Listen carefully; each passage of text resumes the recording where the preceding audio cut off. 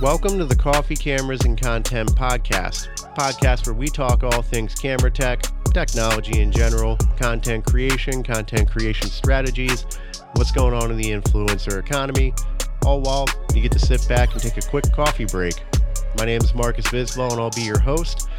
On today's episode, we're going to be talking about Parker Walbeck, selling full-time filmmaker, specifically to Landon, by the way. That's his name, Landon BTW. 4 or 5 years ago, Parker Walbeck brought Jake Weisler and Landon on to Fulltime Filmmaker, and on the most recent video had stated that, in essence, when he originally interviewed him, you would be running Fulltime Filmmaker. So already right off the cuff, if we take a retrospect look at everything, we know that the moment Landon was brought on, he was told that he was probably going to be inheriting FTF at some point, not inheriting, but, could run the company. So taking a look at Parker Walbeck, right, we have to take a look at the history, and where Parker began in content creation was with this guy named Devin Supertramp. And if you've ever heard Parker Walbeck's story, right, like he started to play with cameras and apparently was better with cameras than at music, had a love for music but wasn't good at it, picked up a camera and was halfway decent with it. And then from there, taught himself and learned, all while getting connected to a guy named Devin Supertramp. And if you're not familiar with Devin Supertramp, he was like one of the second or third wave YouTube influencers, if you will. What was specifically known about Devin Supertramp was the quality of his videos on YouTube were head and shoulders above his competition. He was one of the pioneers and originators of bringing very high quality content to the free YouTube platform. This was at a time when Parker came. I call it the third wave, right? So we have the second wave with Devin Supertramp. We have, if I said anything different, my apologies. So we have the third wave with Parker Walbeck really hitting the scene after he had parted ways with Devin Supertramp, because he'd come to Devin Supertramp with the idea of FTF. And Parker, though he was pretty good with a camera, mainly ran the logistics end of everything for Devin Supertramp. Like, he did the numbers and really loved the business aspect and wanted to be an entrepreneur. And he came to Devin Supertramp with the idea of Fulltime Filmmaker, hoping that he would back it, and he didn't. And that's where they parted ways, and Parker really went all out on Fulltime Filmmaker and believed in this product and gave it his all. And he had to move back to his parents' house, move into the bedroom, and kind of take things from there, in which case he put together the course, and then obviously started the upward trajectory of what we knew as Parker Walbeck. He used Devin Supertramp's name to really, really help push a lot of beginning traffic to his pages, because he was able to say, hey, I'd worked with Devin Supertramp, this on and so forth. And from that connection, right, he had gotten also very well known that he was good with a camera, and then started to do promos for companies like Canon and working with Hyundai and various other companies, which also helped to make him seem far more legit when it came to buying the class. And he gained some steam. Specifically in this era of third wave YouTubers, we'll call them, right? We had Peter McKinnon, Matty Hapoja, Flight Path kind of hit the scene, Potato Jet. Everyone knows Sam Calder, David Manning, Danny Gervitz, and many more. But where Parker Walbeck kind of stood above head and shoulders was, the quality of his content and work, and the fact that he was literally just willing to tell you how he created it and what he did. And even in his videos, he stated, I'm fully willing to tell you this because I know that 98% of you aren't going to do the work or get better at composition or train yourself, right? That was like his pitch, right? Like, I can't make you a millionaire. I can help you to make better video, and offering that better video is going to make you stand out from your competitors. And yet again, Parker Walbeck just seemed to have all this knowledge base, and he was giving us everything up front. So all while that was going on, right, we had the next wave of YouTubers coming in, but Um, in essence, right, he had hired on Jake Weisler and Landon by the way during that period of time because he started to take on so much. A lot of people were buying FTF because they wanted to be his students, they wanted to sign up for the program, wanted to do a lot of things, and he needed help because he didn't want to continually pump out video after video after video. During that time, he was doing interviews with other businesses and entrepreneurial minded like podcasts and interviews. And he had stated that like filmmaking isn't necessarily his passion, but full-time filmmaker was a business venture. And first and foremost, above all, he was an entrepreneur. And you can actually see that even today because though FTF is sold, he still has Course Creator Pro, which is growing at a steady pace, which is mainly run by his brother. His brother takes the main workload with doing all the videos and creating all the hooks and the snags. And obviously, they have money funneling in that way and people coming in. And then he also has this website called VidLead. A lot of people don't know that about like Parker, is it like he has other businesses coupled where he's partnered with other people because I'm sure to a certain extent he plays bank and helps out a little bit, but mainly has the other person doing the majority of the tasks while he runs numbers and figures because that's more where his passion is on the back end, which we learned when he was talking about his background with Devin Supertramp, right? He wanted to be an entrepreneur. He wanted to be on that back end and do those things. He was never truly 100% passionate about filmmaking. And that's why him selling this company to Landon, by the way, isn't like a big deal. I'd always wanted to learn more about Parker, so I always like tried to find more stuff on him, but never really could other than like what was put out there. And then obviously I found these other interviews where he had spoken about where FTF was more of a business venture and he's more open-minded to running all kinds of different businesses. So, when I heard the news, I wasn't shocked or surprised, specifically because I think a year or two ago, he made an announcement where he would not be actively a part of FTF. So even before he sold it to Landon, by the way, he was already taking a step back because he had all these other things going on as well. And FTF was going to remain around in order for all the people that had signed up to have access to the courses. But I'm sure he was probably coming up with some kind of contingency plan where he would provide a download link and then shut down the site. But obviously, this opportunity with Landon really presented itself. And it's something that they originally had been talking about, right? And the thing about Landon and Jake Weisler is if you hear their background, because Landon did have a podcast, I think it was called By the Way, still active and out there. He talks about his background at FTF and like when he came on, he really wasn't a full-time filmmaker. He had done like some stuff here and there and he had tinkered with cameras and like, put some small work within a project or two and like won an award, but he was never like a full-time filmmaker generating income, doing weddings, doing this, doing that, or like real estate tours like the rest of us do.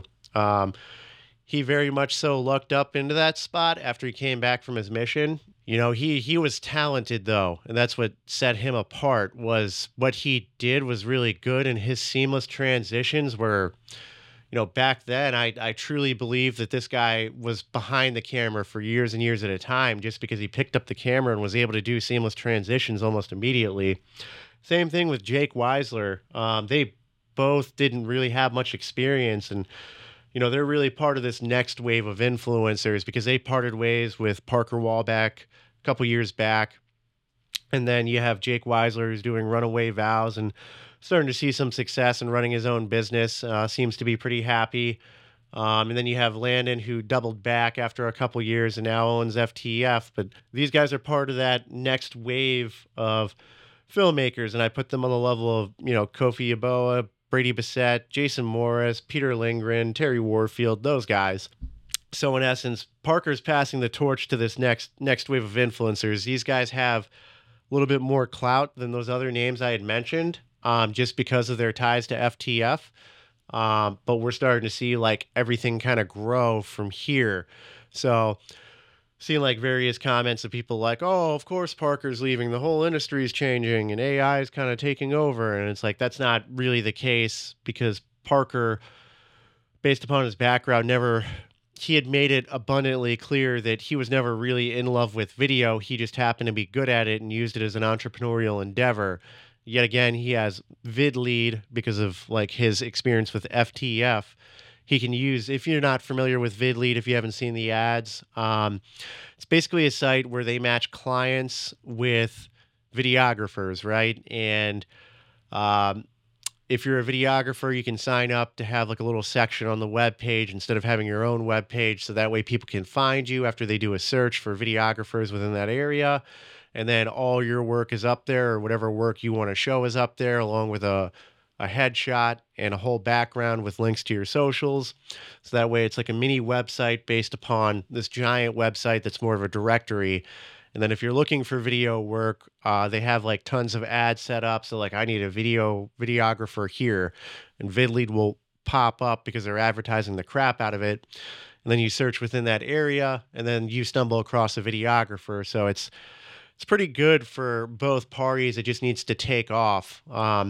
It's also another thing is like Parker's definitely making money on his other businesses, but FTF is definitely where he hit his fortune. Guarantee he's probably going to coast until he figures out that next big thing, because he is entrepreneurial minded.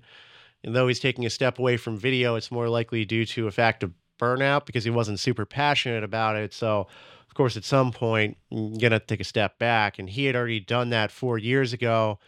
And then he tried to pick it back up when Landon and Jake left, but, it just wasn't there. So, congratulations to Parker Walbeck. I know that I learned a lot from him, major influence upon me when I first started out. And all the best to your next ventures. Now, next piece of information we're going to be talking about today is the patent on Sony. So Sony Alpha Rumors, if you're not familiar with their YouTube page, this guy has links all across the board, generally reports on all the rumors. When he tells you it comes from a reputable source, I have yet to really see anything not pan out. And one of his reputable sources, was able to leak the copyrights and patents, which were, then put into place, which were then confirmed as registered cameras within China over this past year. And we saw two of those patents, the A7C2 and the A7, the A7C2 and the A7CR2. Those were rumored. He called those rumors out. He was right on those rumors. And then after that, it became distinguishingly clear that the next camera was, that was registered. There was an alpha camera. He knew that it wasn't going to be an A7S4 and said that he believed it was going to be an A9 III, and it turned out to be an A9 III. He reported on the global shutter ahead of time. And during that same video, he also mentioned that there was another patent put in place. So the next Sony camera that's most likely going to be released is going to be within the FX line. He believes it to be the FX9 II, which is pretty big news. FX9, I believe, came out late 2019, early 2020. What makes this a unique opportunity is that if you're not familiar with Sony's cinema lineup, you have the FX3, the FX6, they have the same chip and sensor as the A7S III because they just took that chip and sensor and slam that across the board to all different kinds of cameras, not only in the cinema lineup, but the ZV-E1 vlogging camera, because Sony has this habit of cannibalizing tech and then giving all the features on those more expensive cameras and adding more and then not adding any new features to the older cameras. I'm not a big fan of Sony's firmware updates or their business model, but that's for another podcast. But one thing's for sure is that Sony has a history of cannibalizing their tech. So earlier this year, the Sony Burano was released. The Sony Burano is a $25,000 cinema camera that's basically like a mini Venice. But what made this camera so unique is it is the first camera to have an electronic variable neutral densities filter, or an EVND, in it, coupled with IBIS, which is in-body image stabilization. It was believed that this was never going to happen, or it was still years out, and Sony was able to put it into their Sony Burano. That's a pretty big deal. If you've never used an EVND on a camera, it is life-changing. The ability to go from an inside to outside shot while it automatically changes how big the neutral density is on the camera. It's a beautiful thing, man. And the fact that this might be able to be paired with IBIS, which this is just kind of speculation on my part. And the reason I'm speculating that is because Sony has a history of cannibalizing their cameras, and it's the FX9. And we know that they want to put in-body image stabilization into their cinema cameras because it's in the Burano, and it's also in the FX3, which means that the FX6, the FX9 are eventually going to have IBIS added. And I think that this would be a great time to add IBIS along with that, because after you give a real point to go to the FX9, they'll start to make their money off of it. And then in a couple years, they're going to cannibalize that tech and throw it into the FX3, the FX6, and then the FX3, all both Mark IIs. This is, yet again, nothing out of the ordinary. We know that the A7S III was within 6 months rehoused in the FX3 body. We know that the A7 IV was rehoused within the A7C2. We know that the sensor from the A7R5 was put into the A7CR5 too.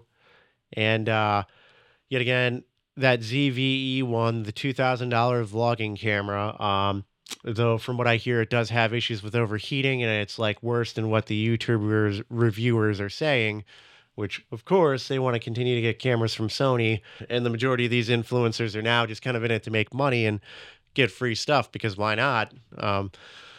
That's kind of how the cookie crumbles when it comes to marketing and advertising. But if you're literally just doing burst shots, then great. But a lot of people want to do podcasts. A lot of people want to do long form content or talking head. And the last thing you want to do is sit down to make a 10-minute video. You take 30 to 35 minutes to record the whole thing while the camera's rolling because you mess up and have to do retakes. And all of a sudden your camera's overheating, which adds a different level of anxiety to the whole shoot. And you're like, why did I spend this much money on this camera? And now it's overheating. But that's just my personal reason why I would never buy the ZVE1. I love my A7S III and my A7 IV. Very rarely do I have the A7 IV overheat. I don't think I've had the A7S III overheat once, but I digress. So here's to hoping that that next patent really is the FX9 too, and it does come with that internal IBIS and EVND. Next up, last topic of discussion, which is relatively important, is the DJI 4D-8K sensor. What makes this so important is that DJI did something that most camera companies typically don't do. When they launched this body 2 years ago, they said that they were going to make an 8K option. And then we just kind of heard crickets for a while. And then the Inspire 3 came out and has this full frame next level camera. That camera's the Zenmuse X9 8K. And it's a beautiful camera. And there are literally people that are taking the DJI Inspire as a drone and then just grabbing all four ends and acting as if like this thing's a gimbal and walking around with it to film their videos and shoots on set. So DJI most likely had this planned out way ahead of time, knows they have the Ronin 4D, and they said that they were going to be releasing that 8K sensor 2 years ago, and then it went silent. And then we had the DJI Inspire 3 released, and then that camera on the DJI Inspire 3 has been converted to fit for the Ronin 4D. This thing is not just a resolution bump because they added internal ND filters with multiple stops. I mean, this thing is far next level, along with the lens mount options. You do have to be aware of the weight limit on the gimbal. So like they have lens adapters. I think you can put a PL in there. I think you can put an L mount Alliance and like various other lenses. And then on top of that, it still has the expanded dynamic range, dual native ISO, and it's just beautiful, man. The fact that they were able to do this, DJI does a really good job, and I hate them for it because they're pretty much like the Apple of the camera world. Their ecosystem is very coherent and fluent. Everything works as it should. When I'm going through the menus, it's user-friendly and super simple, and just makes it feel even more fun to like set up the camera. I was on a set like a year ago, and I was able to use the DJI Ronin 4D, and it was literally like playing with a toy, like a very professional toy. You know, it's no different than like my other cameras, but like this thing was just fun to use. And then especially when you like kick in the chicken head mode, man, it's just very, very fun. So hats off to DJI for doing something that they promised at the launch and fulfilling through to that. Um, so that's it for this one. I'm looking forward to talking to you during the next coffee break. Till then, enjoy.